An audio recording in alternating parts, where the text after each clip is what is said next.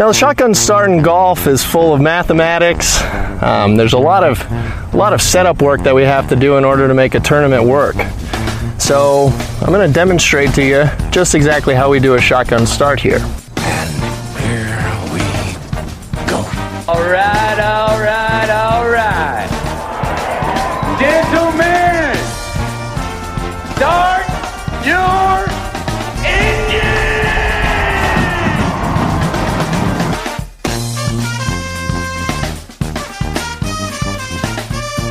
Greetings and welcome to a Thursday edition of the Shotgun Start. It is July 20th. Andy, how we doing?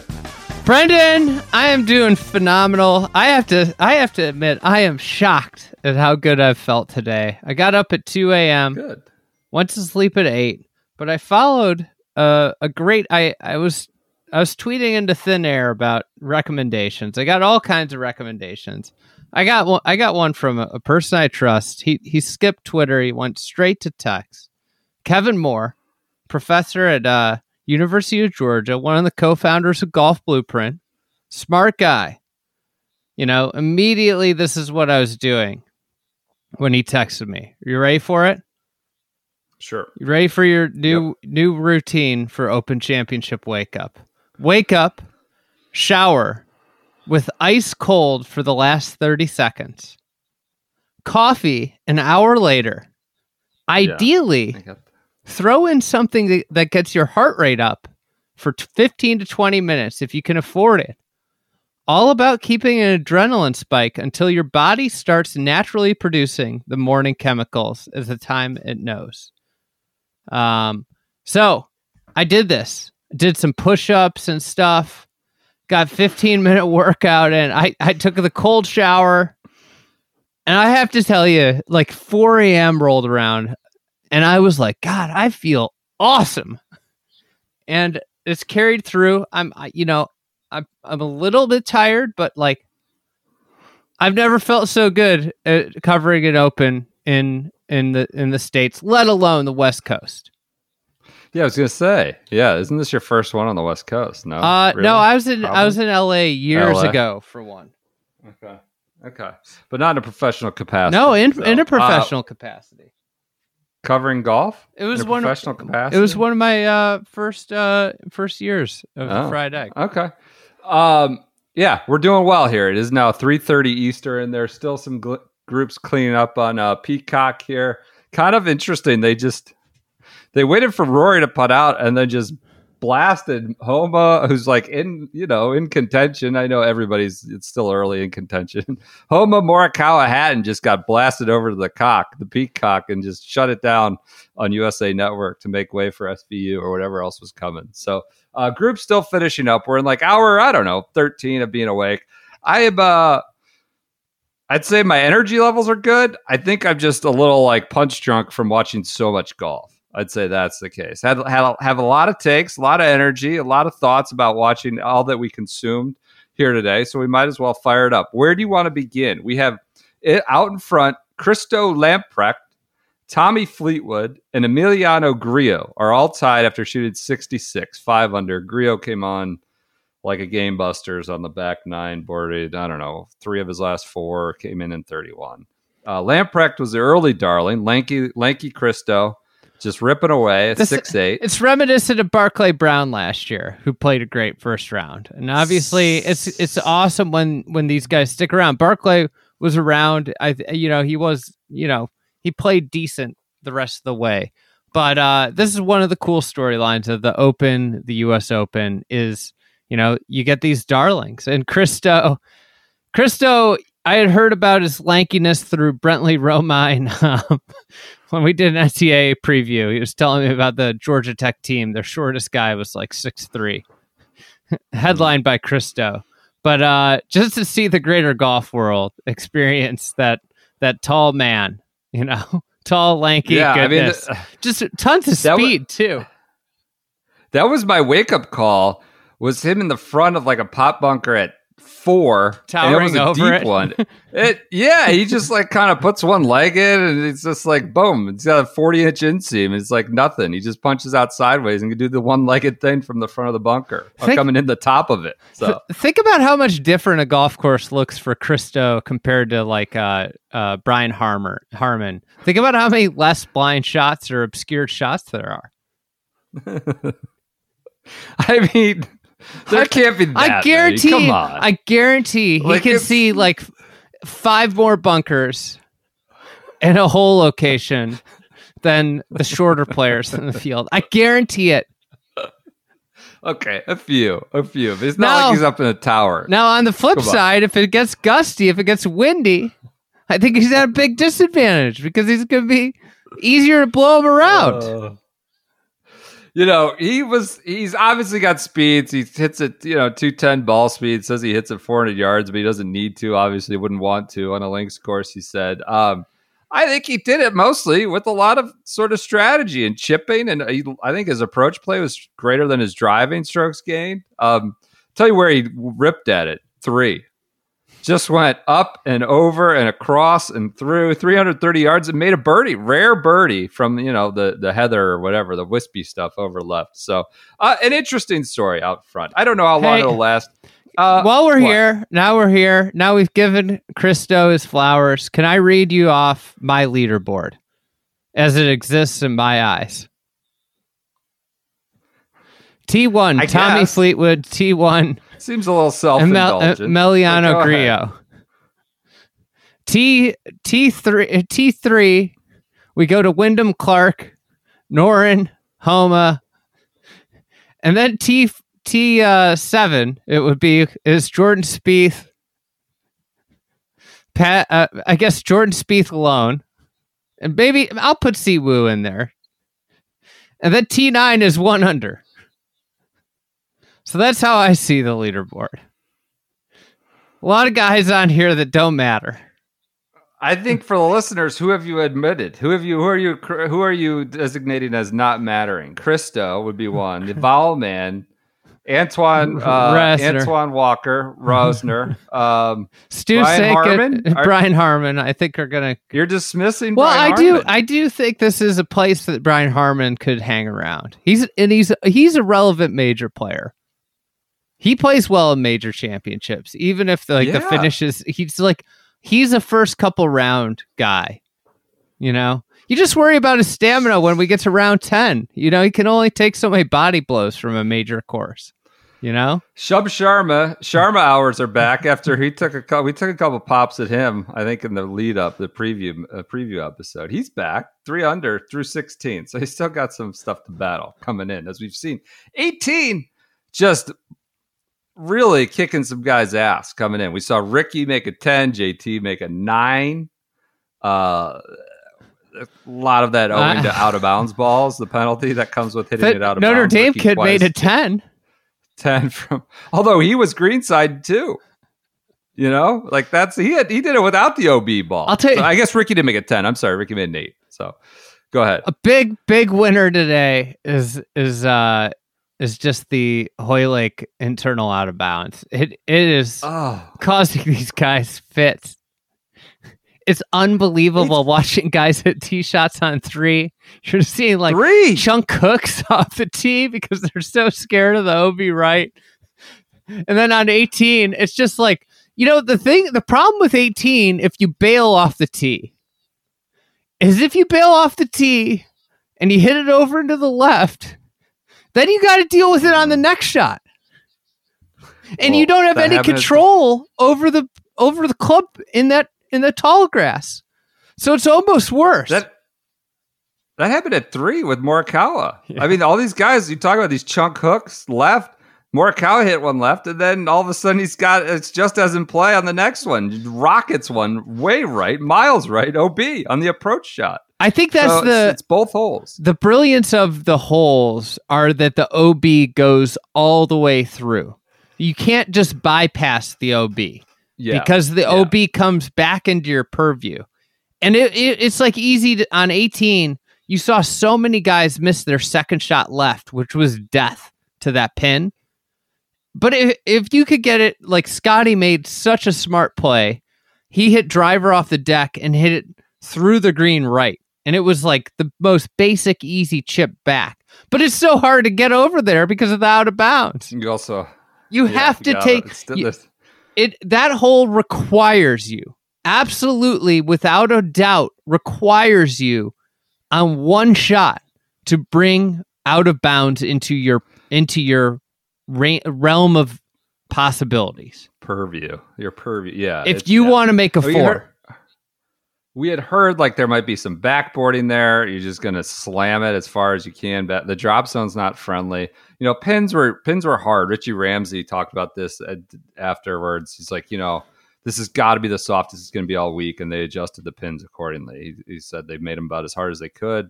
You're just going to see guys hitting the middle of greens and putting out 25 footers. That 1 on 18 is especially tucked. What I love about why three, like, you know, look, it's stating the obvious, like saying, you know, 15 at Augusta is a good hole. 3 is a great hole. Why it takes another piece of my heart watching it today. It's like one of the few with no bunkers, which, you know, at this course, obviously bunkers are a real hazard. It's been great to watch them all day. It's like a real penalty, and we'd heard that coming in, and it played out today. But like 3 is an ass kicker without even having those bunkers. Without even, like, if 18, I get it, because you got guys, it's a second shot on a par 5. You need some defense there. 3 doesn't even have any bunkers anywhere off the fairway. Obviously, it has out of bounds, nothing up around the green, and it still manages to really challenge these guys. So those two, big day, big winner, internal OB at those 2 holes around that same plot of land where, I don't know, the executives are toasting each other with champagne, whatever they got going on in that plot of OB. Other course thoughts while we're here? Do you have anything else you want to hit on with the golf course bunkers? I think I kind of hinted at that. We could go into it more. I mean, Ramsey, I'll cite him again. He's like, it's a 1-shot penalty. Yeah, I think the thing about it is, like, it's a rare instance where we're really seeing what bunkers might have used to be like. I mean, you're talking like 60 years ago, what bunkers feared hazards where, like, of all the places you can be, you don't want to be in a bunker, as opposed to, you know, we'll fast forward to next week when we go to the sod farm and we'll hear guys yelling, "Get in the bunker." And it's amazing. I mean, you see it. A great example is Rory's shot on 18, I guess you could use as an example, or his shot on the other par 5, right? Where, like, the other par 5, it looked great, and then it got a bad bounce, and it was like, oh no, Gobbled. Like, you know, and then all of a sudden it becomes a very, very difficult hole, and that he got up and down there. It was a great up and down. But then on 18, obviously, you know, I think that, like, the difference between Scottie and Rory there was telling. Like, Scottie kind of just, like, stuck to his guns. I'm missing this right, and I'm hitting it. You know, if I miss somewhere, it's going to be long right. And Rory, I think, you know, kind of was going for the bravado, going for a big finish, and all of a sudden he had to make a 12-footer for par, right? And I think, like, you know, it's just, you can't get in those bunkers. It's just a disaster. You saw Rahm have to hit it backwards out of it, 4 yards backwards on a par 4.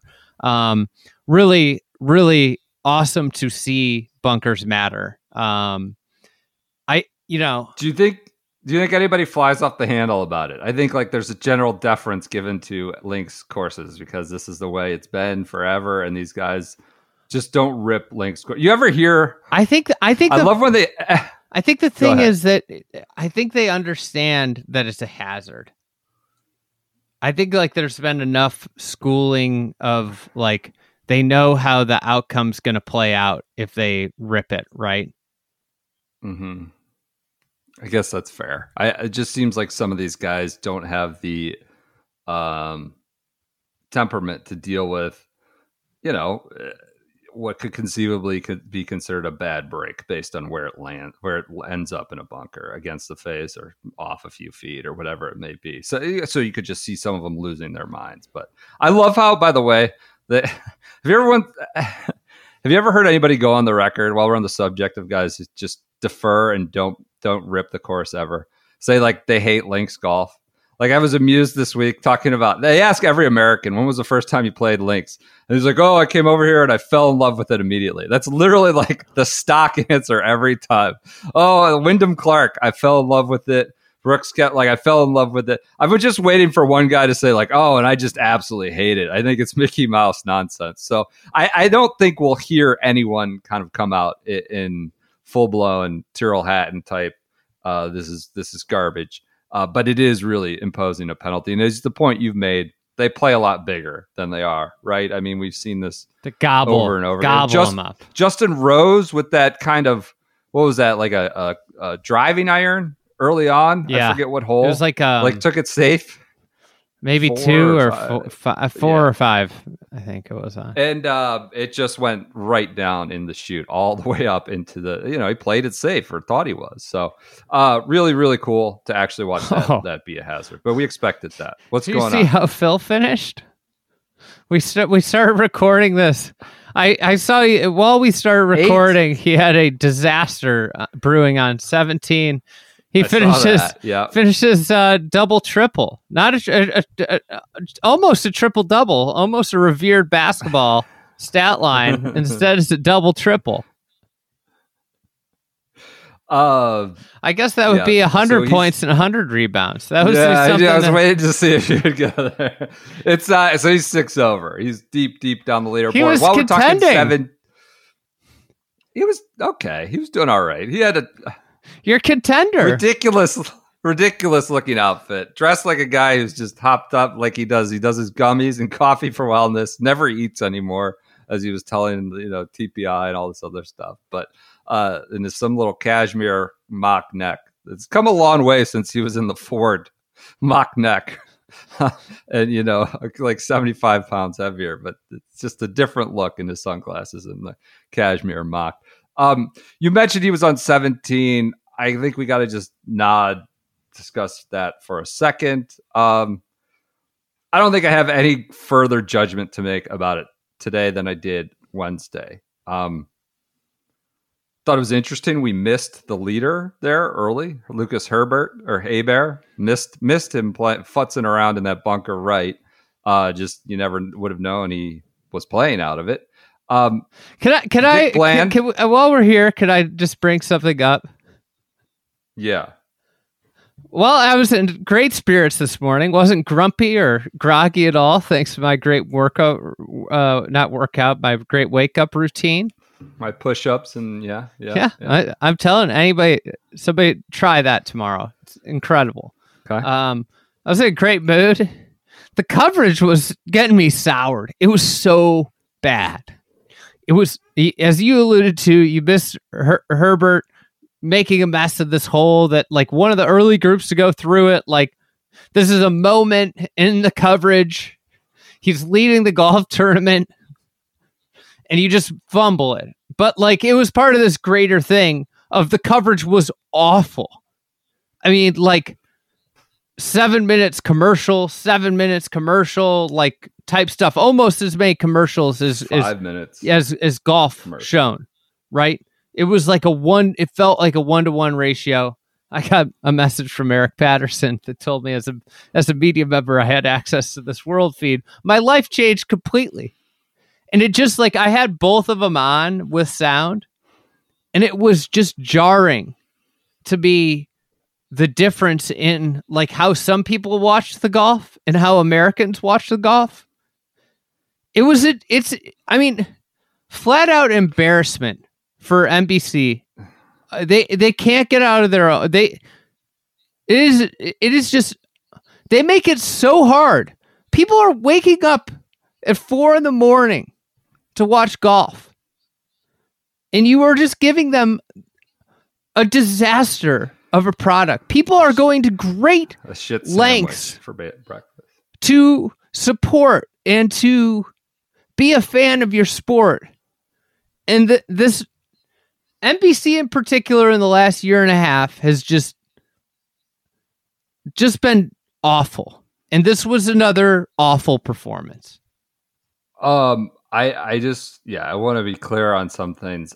The world feed, look at you. You're coming across as a pampered media member. It was incredible. It was incredible. You got your own little. I live with the people. We do. I had them both on.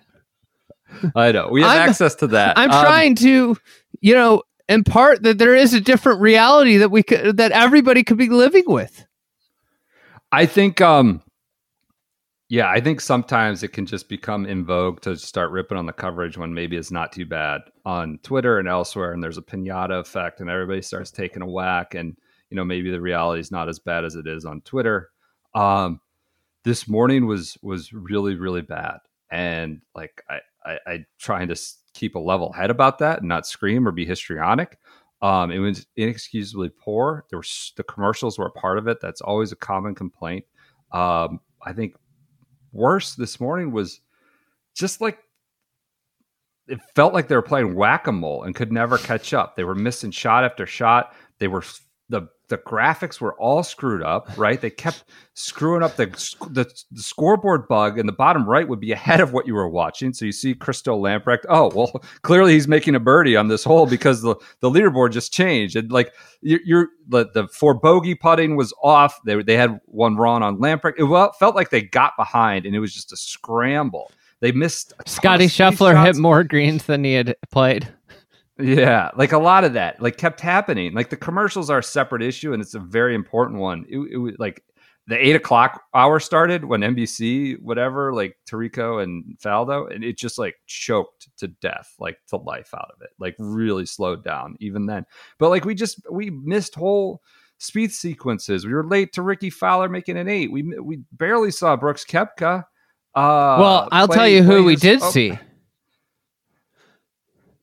Marcel Siem. I think. Who? Yeah, I think that Marcel Siem, who shot 71, he played great.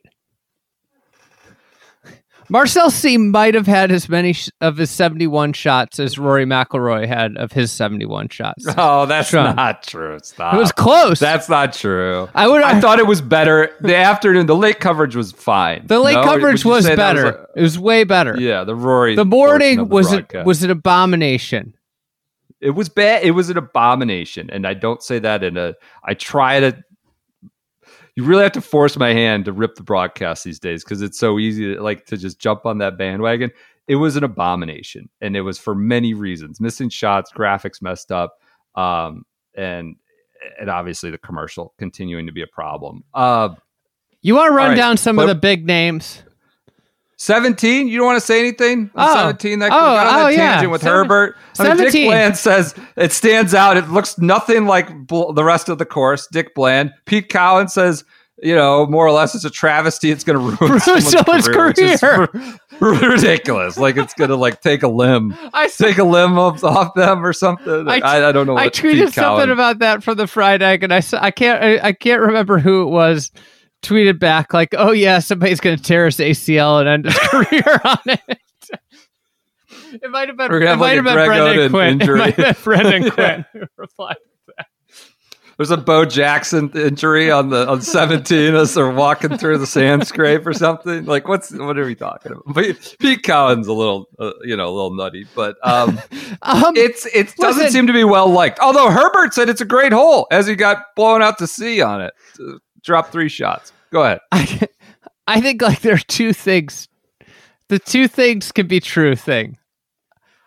I'm not gonna lie. I have a heightened sense of excitement when people get there, and that's good. Yeah. Right. Sure. Yeah. Do I think it needed to be done? Absolutely not. Right. Like we saw what the out of bounds is doing to players, and I think that's where I keep going back to is they could have just restored the par 3 that everybody said was one of the best par 3s in the world, which would have been earlier. The Dowie hole. Yeah, it was called the Dowie hole, and it was a 200-yard par 3 that pressed up against out of bounds. Out of bounds left 200 yards, and you'd be seeing the psychological gymnastics that are going on 18 and 3, versus this hole that I couldn't imagine watching members play this as a one-time caddy. That's what I thought. And listen, I think that if you did nothing, and this is like the hard thing, right? If you did nothing, the tournament would be fine. I do think for like the theater of TV that this probably makes the tournament better, but it's 4 days, and this is a course that hosts opens like once every 8 years, and it's a disaster every other day of the year. So, like, should we be doing these millions of dollars of renovations to create this, like, hole that's completely unplayed? I mean, like, you saw pros that couldn't keep the ball on the greens. It's not like these greens are, like, super slippery. They're not fast greens. Like, you saw pros that missed the green and then couldn't keep the ball on the green. The best players in the world. Like, it's not at, this like, cannot... Shinnecock for... I saw levels right now. Yeah, I saw Garrett comment when I said something about 15 handicaps playing on Twitter. He goes, "I wonder how many members just walk from the 16th green to the 18th tee since it's right there and play 17 holes." And I honestly think that's a real situation that probably happens here. So listen, I think it's going to be a fun hole to watch because, we like things on the edge. Everybody likes this loathing of you. I think people love these pop bunkers and some of the shots that occur around them, like Justin Thomas's on the first hole, and Oban of things to come later in the round just gets rejected, bounces back into the bunker on them. Yeah, he tried to putt it around. Yeah, right? he tried to chip hit it like around, a little chip chipper. It on top. Yeah. And it is like people love, there's this thing about golf fans that they just love seeing pros struggle. So this hole is going to deliver that. But I don't think it's a great golf hole. To Dick Bland's point, it stands out. It doesn't belong with the rest of the course. It does look ridiculous. I think to your point, or I wrote this in the newsletter, they have plenty of the most exciting holes today. Also kept their historical intent, the 3 and 18, the OB stuff, right? I mean, you can make a good hole that is also honors whatever the course was and doesn't stand out. But of course, it'll be, I guess, amusing to watch. I liked Colin saying that they have the infinity green that they just seem to take from, rich people's homes or something like that. Whatever he said, it's ridiculous. Infinity green because you'll be playing it for infinity, something like that. Whatever his joke was. All right, that does it for 17. Should we do an ad read? Oh, yeah. Friends at B Dratty. I'm in my. Who was in B Dratty today? Who? Brian Harmon. This guy? Oh, Brian Harmon. That's right. Brian Harmon. I was going to make yeah. Brian Harmon was in his B Dratty. I'm in my B Dratty. My B Dratty. I'm in my Dewey pocket tee here. The best kind of t-shirt. Lounge day. Take it easy. You're grinding all day. You want to be comfortable on the couch. Dewey pocket tee. Go to bdratty.com. Use the promo code SGS30. You get 30% off. They got a ton of new polos, new designs, some prints, as you said. They've got the classics. They're kind of Liam pocket polo.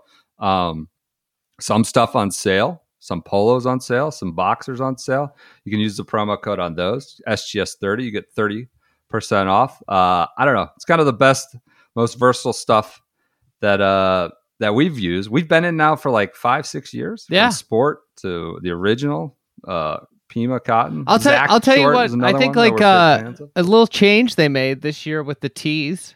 You're in a tee. I think they're a little bit slimmer fitting. I think there's some fit changes. I like it. It's that's not good. A little bit better fit. I think for a little more modern fit. So listen, okay. They're constantly involved. Improving their product and. I'm a huge, obviously, fan of B Dratty, and thanks to them for their support. Would have been perfect. I feel like in the middle of that day, perfect Liam Cotton B Dratty polo day.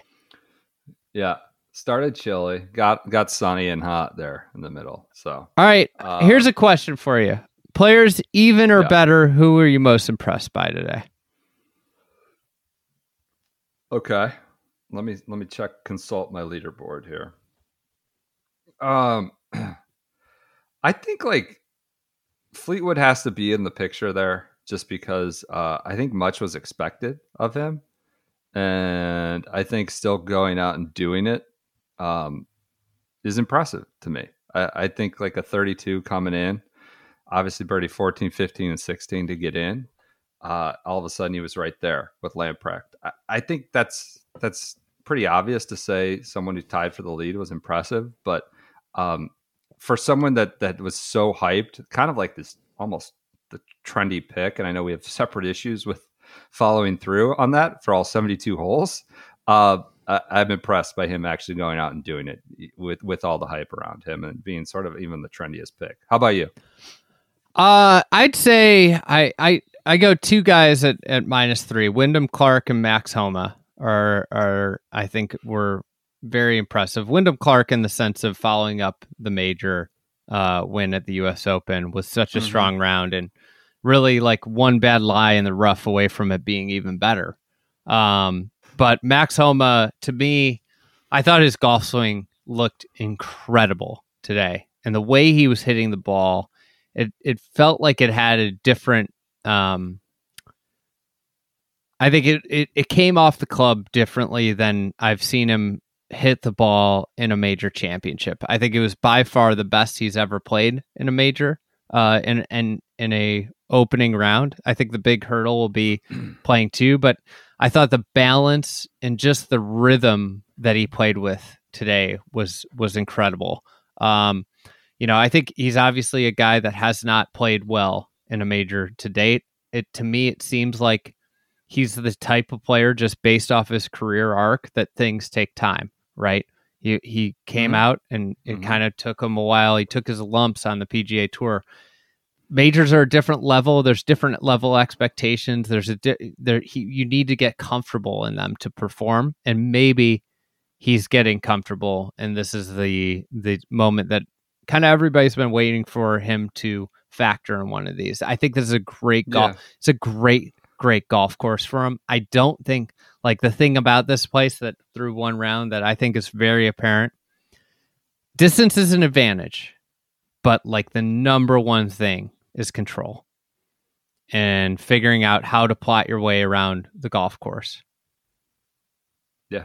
I mean, it's a little bit of what we've seen here in the past. What we've seen kind of rewarded and exhibited in the past. Homa had looked like full on tempo town today. Just really, really smooth. Looked really good.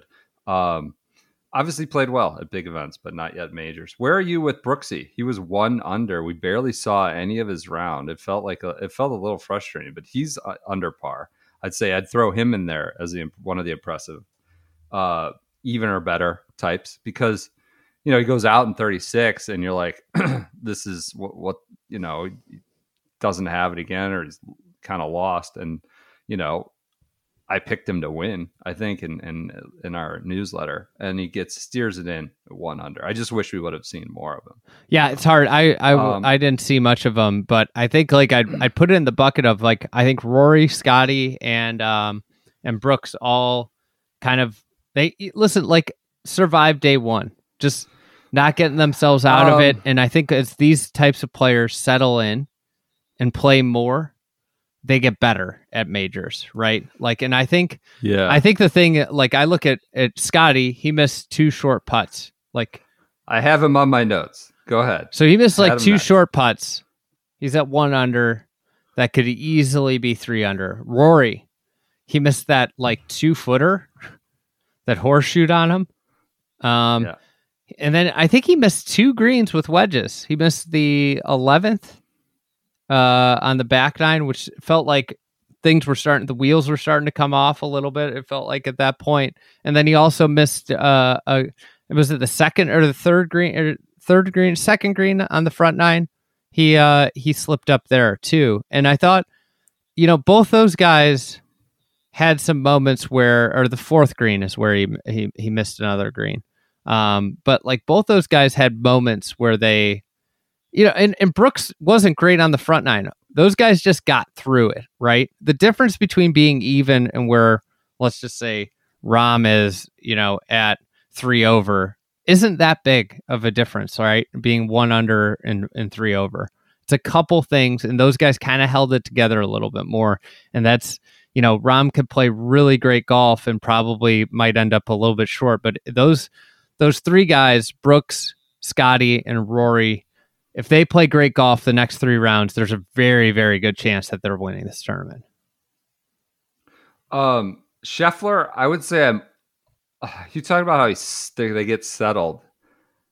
I would say I'm unsettled by what I saw with his putter. I'm not suggesting we're full-blown, Zalatoris level, but that putt on 8 was, that's something that jumps out and bites you again, right? That was just trying to guide it in. Yeah. I don't know. He looks a lot better on 15-footers than he looks on 3-footers. The other thing I noticed with the putting too was he had some like longer putts that were like putts you could be aggressive with birdies, and they came up like 4 feet short, which their greens are slower there. One of the things that is great about slow greens is that magnifies when you mishit putts. Like, to me, I don't think he struck putts well today. Like, I don't think he's hitting the sweet spot, which is very alarming. I think he hits the sweet spot more consistently with a 3-iron right now than a putter. So, he came out and called out the media. It's a made up fabrication. We're overblowing the putting story. I would say that the putting in round 1 would do little to quell that made up media fabrication. Rory, honestly, I don't want to say I'm impressed with the even par 71, but he was kind of driving it all over the place to start the round. Seemed like distance control was kind of come and go, right? The par 5 you mentioned gobbled up into the bunker. He hit it long, I think, on the next hole, on 16 maybe. Trying to patch his back. He made a great putt on was it on the hole before the 14. That was a great birdie. Yeah, a great birdie. So like I wouldn't say he was like had total control, but certainly not his A game off the tee. That's the thing is like you're gonna have one of those rounds, and he had a lot of putts that hit hole that didn't go in, right? Uh-huh. Like you're gonna have one. I think like the thing is like usually you have one scratchy round. And if this is Rory's scratchy round, he got around in even par on a course that wasn't hard today conditions wise, but it certainly wasn't easy. There's, as JT showed, there was plenty of potential for big numbers.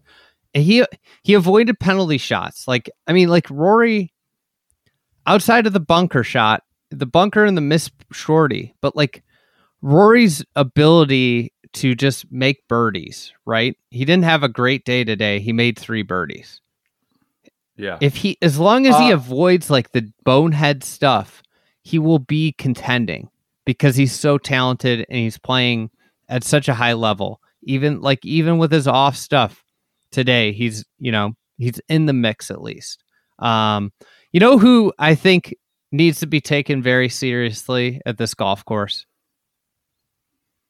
Cantlay? Victor Hovland. Spieth? Hovland. Okay. Why do you say that? I just think this from tee to green, it really, really plays into his hands, right? It is. Control. It is like he's got plenty of distance, but he's also like. I think him and Colin Morikawa are very similar in if you take their approach and off the tee together, but they do it in different ways. And I think that Hovland's way of doing it with like real strength off the tee, elite player off the tee is such an advantage, and a very, very above average iron player. Like I wouldn't say he's elite iron player, but very above average iron player. Like that is a great combo at this place. Spieth shot 69. Felt like it could have been 74 or 66. Just like classic Spieth round. Like, is he playing well? He or shanked is he just that one. Like, yeah, it was kind of all over the place. But he's in the red. Same with Cantlay. Another question I have for you: more likely, Team USA member from Whistling Straits, more likely to make the team again at Marco Simone. Oh, God. Justin Thomas or Daniel Berger? What?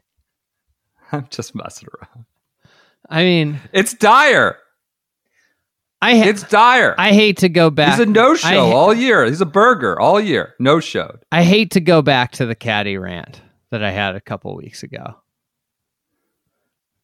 But, like, this is what frustrates me about, like, people being like, oh, so-and-so needs a new caddy. Oh, like, whose fault is this?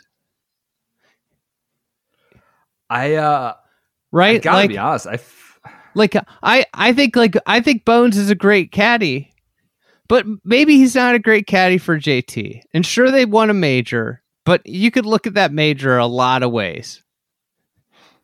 So it was a weird major. The way it happened with Mito and everything, Zalatoris and the draws and all that. But yeah, it was a weird major. And at this point, he's at rock bottom. He shot 81 in the second round of the U.S. Open, and his next major round is 82. Yeah, I felt quite a bit of sympathy for him on 18. I felt quite a bit of sympathy. I don't want to I think it's shitty to pile on or be mean spirited about it. He's a star in the game and needs to be discussed when you're next to DFL behind the Notre Dame kid who made it 10. Well, I go back to the SB, the spring break bug. Finally got the bug. They all got it. His just took 7 years to set in. He's not gonna. I don't know. He's probably not gonna make the playoffs. It's a massive test. We'll talk about the Ryder Cup many podcasts coming forward, but it's a massive test for the entire new era task force thing. Like, are we actually taking the best guys, or are we reverting back to the political system and who we know? I will, because you could end up with an unplayable player in Rome the same way you did in Paris with like a Phil type. Like, what? It's a real test for this new kind of system. Oh Allegedly. Man, Gunnar Stahl just finished. I know. Getting some good Gunnar coverage here on Peacock. I've been looking up at the screen. +8. But anything with JT. Yeah, with JT, I will say the one value of bringing him along, he really, really gets under the European skin. That's like yeah, but if he can't play, he's not out there. I think his mere I know. presence bothers them. I know. And I think there's some value in that. Like, his mere presence, notable players get flustered by it. Maybe not flustered the right word, but they get bothered by it. Irritated. Yeah. Slightly irritated. Okay. Anything else on the day of golf? I had a quick news bit we wanted to hit. Well, we didn't do in, out, or alternate. I guess we could still do it tomorrow. Let's save it for tomorrow. Guess what I'm not looking at? The Barracuda leaderboard. So I will still be going in blind to that if that's the case. You never know when you're going to catch the Barracuda, though. You know? That's true. I might drive out there tomorrow. Reno? Tahoe? Visit my fellow Pacific Northwest brethren there. News. We didn't really cover Martin Slumbers. He came on Wednesday. I mean, we're 40 minutes in. Can we save this for like I don't know, tomorrow? Next week? I'm just gonna say Ernie Els. I thought we should discuss him going off. He goes to Bob Harig SI. I spent almost 30 years on tour playing against Tiger. People don't mention me, but I was there. He needed somebody to beat, Els said. There's a lot of guys who did a lot for this tour. Who Tiger didn't beat a lot? Because he wasn't there? Who? Phil. There's a lot of guys who did a lot for this tour. They helped the tour and helped build the game.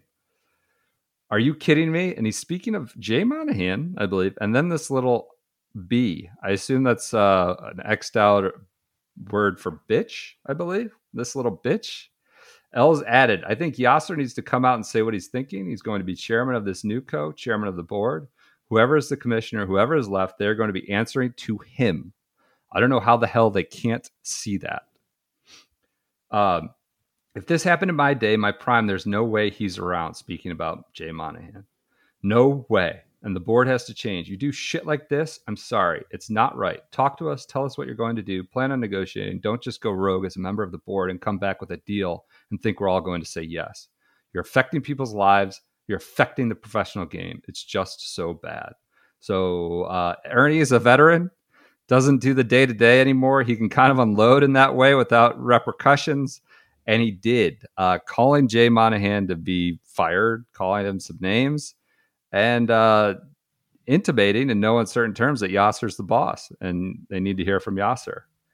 You have any reaction to that? Does it have any impact or effect on what actually happens or the current players? I don't know how long Jay will be around. I think that's a real question, right? I do. I think we talked about this with the hearing a little bit. It was so unfair that Tour was up there and Yasser wasn't, right?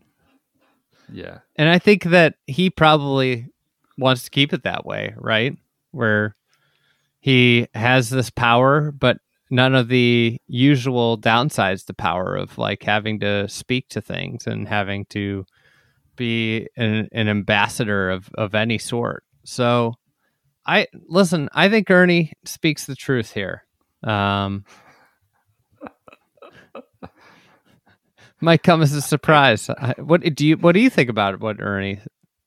I mean, I love that it's mana from the content gods, but again, like it's just he's in a position to say whatever he wants without sort of impact or effect. It's like Charles Barkley on TNT. It's entertaining. But like ripping on modern day situation or players without it's just not maybe the way it is anymore or the way it's got to be. Like, it's just easy to sit up top and rip. And I respect his voice. He has the gravitas and authority to say things and be heard. I just think it's kind of like a position that's convenient to sort of launch this kind of grenade. So, probably doesn't help Jay Monahan's case with some people, certainly Patrick Cantlay and others. So gives people more fodder to I guess take a run at Jay when you have a legend of the game coming out like that. All right. Hey, more likely to hang around this weekend, Cantlay or Christo? Cantlay. Who do you like? I like Cantlay too. I think this is a good Cantlay course. I mean, he putted in on number one after tugging it off the planet on one. They need to put hard hats and catcher's mitts in every patron's hands out left on number one.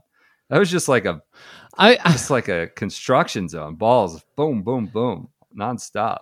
I guess like we wouldn't get 18 as 18 if the actual one was one. So right. I don't know which one I would prefer to have. If the what third you're saying is the third hole is the actual first hole, which I think would be amazing. And guys come out of the range, walk out of the clubhouse. Well, they don't come out of the range. They come out of the range. Off, what about the range cam? How is the range shuttle cam? They got the shuttle cam early with Patrick Cantlay. Said I tweeted like they need a microphone for it too. It's like, oh, they had one in there. There's just Patrick Cantlay being a mute and just staring off into. I don't know. He probably didn't want to give away any trade secrets of his coups, his mutiny members. His coup plot. It was fun. I don't know what it does. It's pictures of guys riding in cars. I'm not sure how it adds to but. What about bunker cam? What does bunker cam do when it's facing the wrong fucking way? I've always been against bunker cam. It doesn't do this little fisheye thing in the bottom of the bunker. It should be at the other side of the bunker. Right. Right. You're looking at a guy's crotch, right, as he splashes sand on you. It doesn't do anything. You don't see the ball. You don't see anything. Sometimes I wonder if the people making the decisions at NBC actually enjoy golf. Did they have a bunker cam today? Yeah, they had 3 or 4 Okay, bunker cams, and the best bunker shot of the day was Cam Smith from the side, the behind, like it was a behind side angle that showed it going up over the face. Bunker cam. The same thing with the divot cam of like in front of a guy, like hitting a shot. Okay, like, yeah, it's a different shot, but like you can show me a lot of other angles that are way cooler that I could actually see the ball and where it's going. I need someone to ask Zinger how to define the word intangible for me. What do you think about Faldo coming? I loved it. What the hell? Like, throw the ornery old guy back in there. Let him rip it. The same for Zinger. Like, I'm sorry. I understand what I'm getting. I'm not, I've come to embrace it. I liked having Faldo, by the way, leads off with Tarico talking about how he's like, oh, it was pretty cool to win like 6 years. I dominated. It was great. Just immediately just patting himself on the back for 5 minutes is how we're reacquainted with Nick. You know what I loved was them talking about like what's been going on in Montana, and I was thinking to myself, this guy hasn't watched any golf. And like then it made me think back to like a couple years ago when they kicked it to him like, what does Colin Morikawa do well? And he's been blazing the tour, and he's like, I don't really know. To be completely honest, I don't really know. And then he couldn't pronounce his name after he had finished top 5 in 3 of his first whatever starts. And it just reminded me of that. I was like, oh, we got this guy. I loved it. I loved having him back. But we got this guy that didn't work very hard before he retired, coming back after a winter in Montana to call some shots. It's like, I'm sure he's dialed in as to what's been going on. Probably fired up for the septic tank, having a big moment. How about that? Scared, How about that shot? Was that the shot of the day? That's cool. Yeah, I think so. I think it's got to be, right? Oh, by the way, septic tank on the tee from Australia. Sep Straka. That's what they called him from Australia. So we were. That was just a slip of tongue. They are that guy's probably. We all make mistakes. That guy's probably never announced a guy from Austria. It's possible. How about that lock? Ryder Cup lock. Septic. Yeah. I guess. Yeah, I guess so. I want Rom wearing the square shoes. Scares. What'd you think of Zinger? To be completely honest, I was mixing in on the world feed. I was getting Beef Johnson. Oh, nice. It was nice.